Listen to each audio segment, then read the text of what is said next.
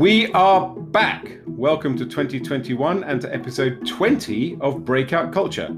I'm Ed Vasey and I'm none other than the culture editor of Country and Townhouse magazine. And I'm Charlotte Metcalfe and I'm the associate editor at the magazine. So we are back in lockdown. Now we started Breakout Culture, or Lockdown Culture as it was called then, in March last year when we had our first lockdown. We did think about reverting back to calling ourselves Lockdown Culture. Are you still with me here? But we thought we'd stay optimistic and stick with Breakout Culture, which is the name we changed it to when the first lockdown ended, because we thought we were going to break out. But anyway, we don't want to yo-yo, so we're just going to stick with our current name, which is Breakout Culture, and we're going to stick with giving you the most interesting guests and cultural news we can find every week, even though we're all stuck at home, bored to tears. Do you realise this is actually the 30th episode we've now recorded together, Ed? Oh, I see. So we've done 10 lockdown and 20 breakout.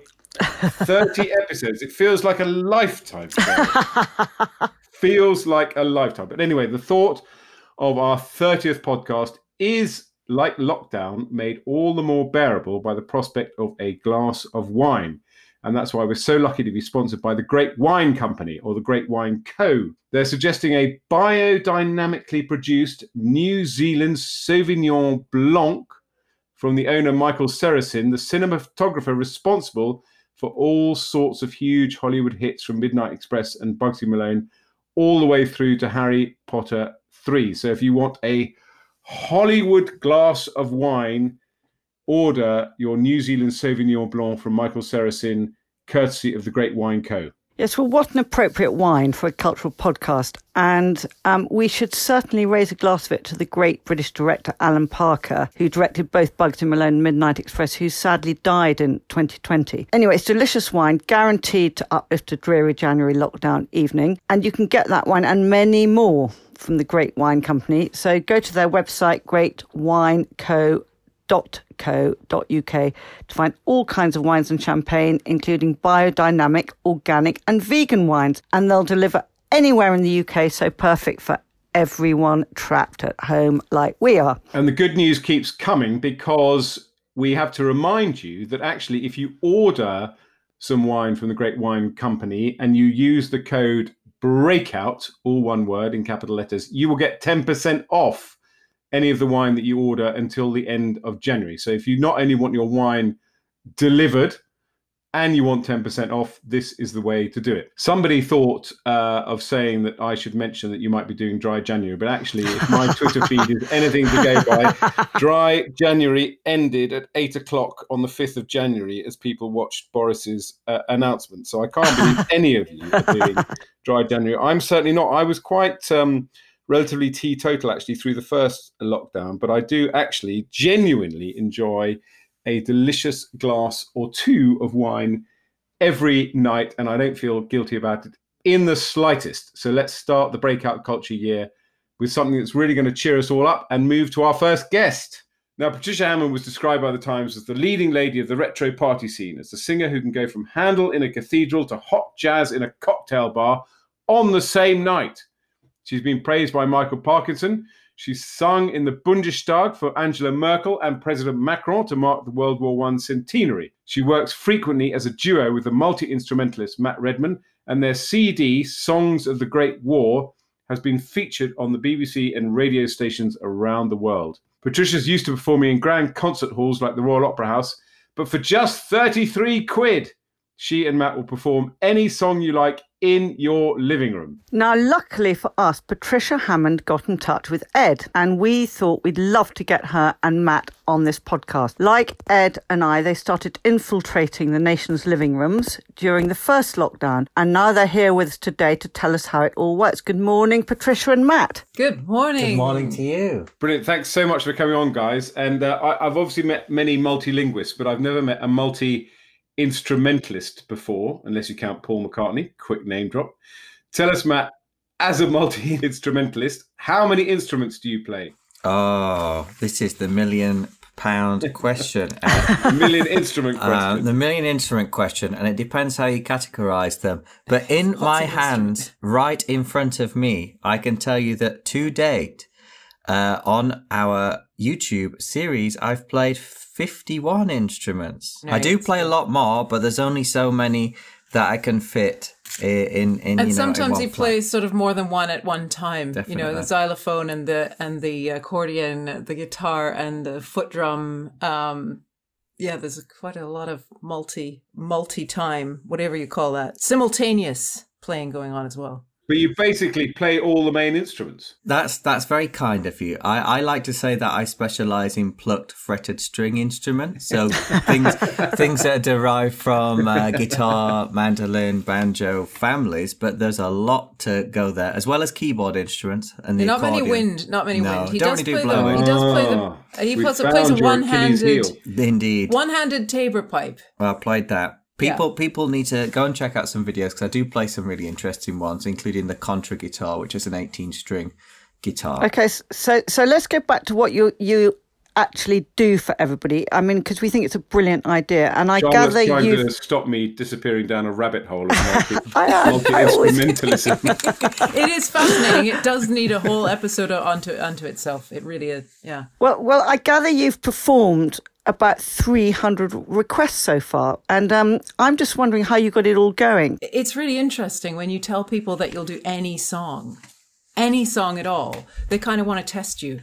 And we've had a few tests. That was very interesting. And also, it's a great opportunity for friends and family members who have spent their entire lives, more or less, or your entire life, saying, you know what, you should do more Bette Midler. You know, you'd really get famous if you did some country. You know, people who tell you what you ought to be doing. And then suddenly in March, it was, well, here's your chance. Here's your chance. I think it actually started out by somebody who was instrumental in getting the aforementioned Songs of the Great War album off the ground, actually said, look, I'm at home, my mother's at home, let's just do a concert. And you can do some of these songs and a couple that you like. And then that worked. And we did another concert. And then somebody else got his friends on board around the world. And then sort of that was it. It was really amazing. The ball was rolling. It was amazing. It was those first requests were basically this marvelous man, Ian Rosenblatt. He has had us perform at his a couple of festivals. And he said, well, I like seeing your recitals. So how much, could I pay for a couple of recitals? And you just do them on the YouTube. And so we did. And then, I know Ian Rosenblatt. Do you? He's a marvelous man. I've stayed at his house. Oh, yes. Yes. He's the most magnificent figure. And they have this small... they have a big house in a small village. And they did a summer festival for many years. Yes. And they called support Branscombe great Festival, singers. yeah. I had no idea of the connection. He also supports Patricia. So I sent him years ago, 10 years ago, Matt and I and some other musicians, we made this CD called Our Lovely Day, and 10 years ago now, and I sent it to him. Yeah, we're going to celebrate that coming up. Yeah, actually. I sent it to him, and I thought, how do I contact Ian Rosenblatt? And I just thought, he lives in Branscombe. I can't imagine he's in some tiny hut. I'll bet if I just put Ian Rosenblatt Branscombe, it'll get to him.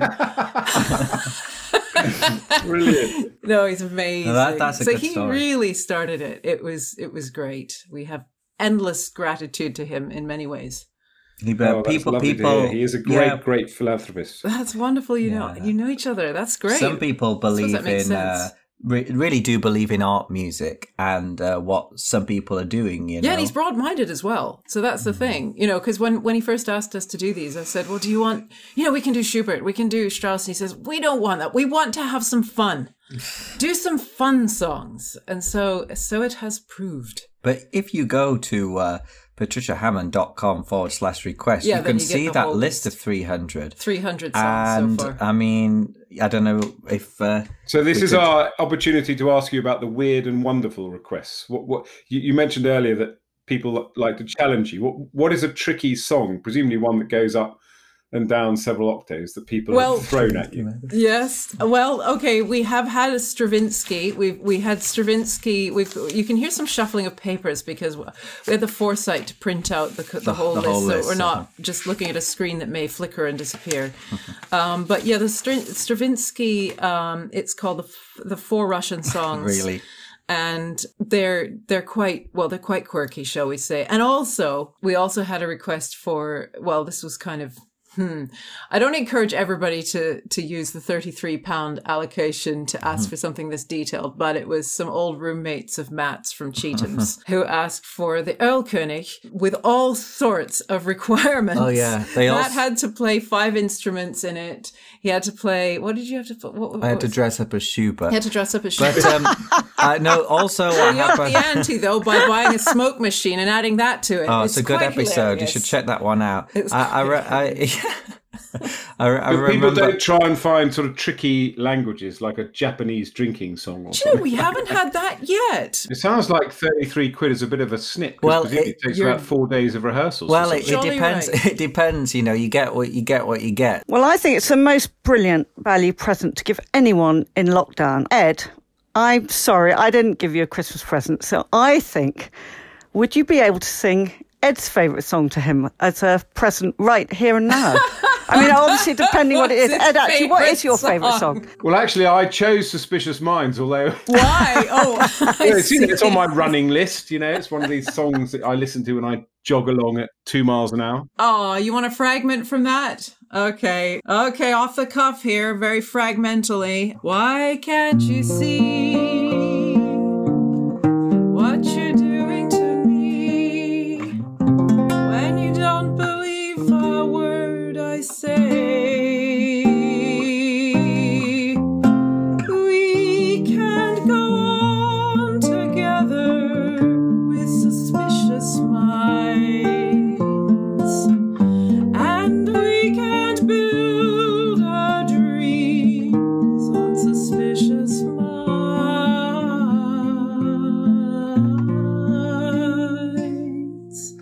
Bit of a fragment. Brilliant. Oh, that's I can't really hear myself because of the We have to clap apparatus. now. Oh, that's you don't brilliant. have to clap at all. Well, that's the £0 and 0 pence version. Yeah, that was £3.33 worth of Well, we have Suspicious. this wonderful fan in Austria. She's asked for Schubert, Purcell, and indie rock, Viennese indie rock. She's asked for Norwegian metal, which we did the other day. That's the kind of request that we love. Probably the most bizarre, probably the most surprising one for me personally, has been Muddy Waters. I live the life I love. I love the life I. Oh, that was good. We did that. You see, when we do a song, it's not always in its original context. Well, this is it. I thought, I can't do that. I am so inappropriate in so many levels for that song. Something that I really enjoy is taking a song and changing the context. So one thing that we've got quite a few is the Joni Mitchell and what's the other one called? Judy Collins. Yeah. That sort of style of singer. What you get for £33 is a world class, imaginative arrangement, and that's the thing. Not one of these songs has not been arranged. So if anyone can just go on your website and go to requests and pay their 33 quid, and you will come on and send it to somebody as a present, and then you'd come on and perform, and what an amazing thing. Is that how it works? It's that very simply. It's even more simple than that. Yeah. They just go to patriciahammond.com/request, click on the link, make the request. Yeah, you can just it's a pay PayPal.me, PayPal. It's very and then easy. you put in the note in PayPal, And then they just- instructions. We do them in groups of 3 Yes. now. So then they're uploaded publicly to YouTube unless otherwise. Every Monday, every Thursday. That's right. Publicly YouTube every Monday and Thursday unless otherwise specified. And then there is just a wait time. Yeah. Unless otherwise specified. If there's a birthday next week, we'll try and sneak it in. Yeah. Exactly, yeah. But it's going to be about between 2 and 4 weeks from the actual date Varies requested. wildly, yeah. Yeah. That's important to know. Yeah, good. How brilliant. Well, thank you so much. That was absolutely fantastic. And what an inspiring thing to know about in a dreary lockdown New Year. I expect your traffic to quadruple overnight. Well, that would be... You've got a marvellous podcast. We really enjoy it. Well, you have such a wide variety of things on there. We'll mention this and hopefully send folks your way as well. You guys are doing pretty well. Brilliant. Thanks so much, guys. Thank you so much for having us on. Thank you so much. Thank you. Well, we were going to have some more guests on today, but the sudden lockdown has obviously put the kibosh on lots of people's plans. So we thought we'd tell you about what to look out for on TV, as well as some really good books to read. Ed, what did you read over Christmas? Oh my God, you sound like my teacher. Well, the really embarrassing thing, I haven't got it in front of me, so I can't remember the name of the author. Because I've got a sort of bit of an exercise craze on. I actually read this book called Out of Thin Air, and it's about Ethiopian runners. It's by a sociologist whose name I'm going to try and find as we talk, who spent, I think, 2 years living with Ethiopian runners who, of course, are famous as are Kenyan runners for being probably the world's best endurance athletes. And Michael Crawley is the author, and he wanted to, try and understand what it was gives these runners their edge. And it's just a sort of very compelling, I would almost call it a mini memoir of and an insight into somebody living in a country that is obviously, very different from the UK, and working with these extraordinary athletes and getting inside their heads and getting inside their culture as to what makes them run. And of course, I think, countless records, 5,000 kilometers, 10,000 kilometers, marathon records have been broken by runners from Ethiopia. So I love that. And also, just to really make you roll your eyes, I've also got this book called Exercised by Daniel Liebman, which is all about, the myths or not of exercise, which is very interesting. Daniel Liebman is a Harvard professor, but it's written in a wonderfully compelling style. And I've gone back to a book that I haven't read, in which I'm quoted, obviously, so it's about my ego, by the journalist and ex-Ed Miliband spin doctor, Tom Baldwin, who wrote a book a couple of years ago called Control, Alt, Delete, which is all about how technology and the media, to a certain extent, are destroying our democracy, which was obviously very, very compelling when we had the terrible President Trump in office. Hopefully, we might be moving away from that. But Tom used to be a journalist on the Times, so again, it's written brilliantly. But no novels. Very embarrassing. I can't give you great novels, but that is why we have you on this podcast. Yes, now I've read lots of novels, but just very quickly going back to the Ethiopian thing. It's very interesting you should pick that book, because I've spent masses and masses of time in Ethiopia. Of course you did. I've got your book. Didn't you write a book about making a film in Ethiopia? Well, loads of films. I made 8 films there, actually. Yeah, and but you wrote a book as well about it. I did write a book about Ethiopia and the films I made there, and in fact, all over Africa. And the book's called Walking Away. And I think if you go on Amazon, you can still get it secondhand for about 1p. Anyway, one of the films that I made there was called Schoolgirl Killer, about this girl who was, this girl and her sister had been kidnapped, kind of raped and abducted into marriages. And my main character's sister was going to run for the Olympic team for Ethiopia before she was abducted. And so her, hopes were shattered. But it's absolutely fascinating. So I am interested to know what does make her... was there a conclusion? What is it about Ethiopia that produces all these incredible runners? Well, maybe we should have Michael Crawley on the podcast. Oh, maybe we should. Good idea. Let's track him down because of your passion and interest and knowledge of Ethiopia. And I wouldn't obviously say I'm anywhere close to being a runner. Michael Crawley, the author, who, as well as being a sociologist, is also a brilliant long-distance runner and could have competed. I think he did compete for England, but when he was older. I think that'd make a fascinating interview. So that's I agree. Number 1 from our banter. So now let's move on to your brilliant novel, because you're so much better read than I am. No, but I do love novels, and I am halfway through the Booker Prize winner, Shuggie Bain. And can I just say, I asked for that for Christmas, but I didn't get it. But I think it's got the worst cover in the world. It's got a cover that just completely would put you off if you didn't know what was inside it. It looks like it's going to be the prequel to Trainspotting or something.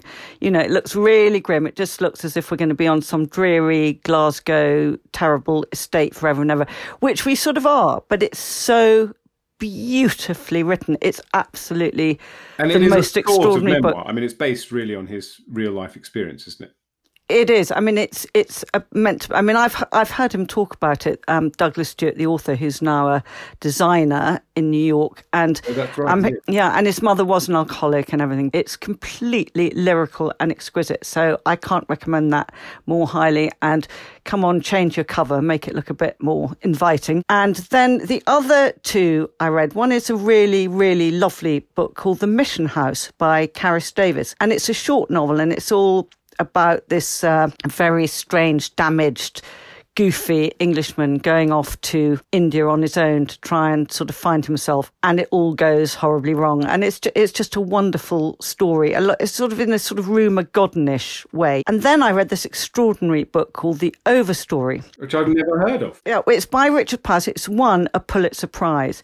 And funnily enough, I read somewhere in the week that Emma Thompson and her husband are mad about this book as well. And is it just been published, or is it... No, it's not. It was published last year, or even, I think last year, or even the year before.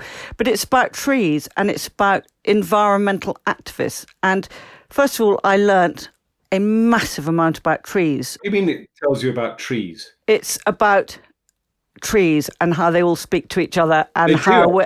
They do. This is the new science that's coming out. They all communicate through their roots, and they have these micro roots. Exactly, Ed.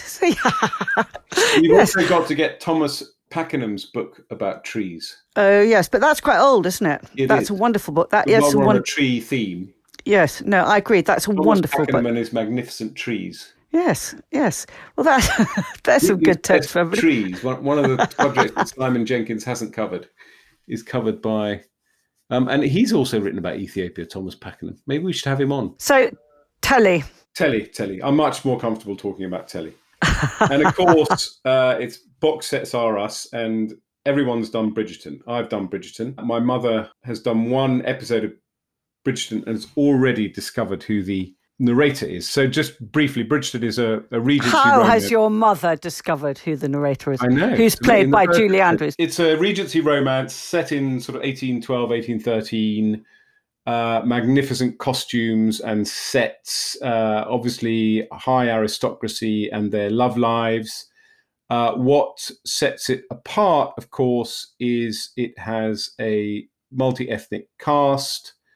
It's effectively colorblind, and that sometimes can cause controversy needlessly, in my view.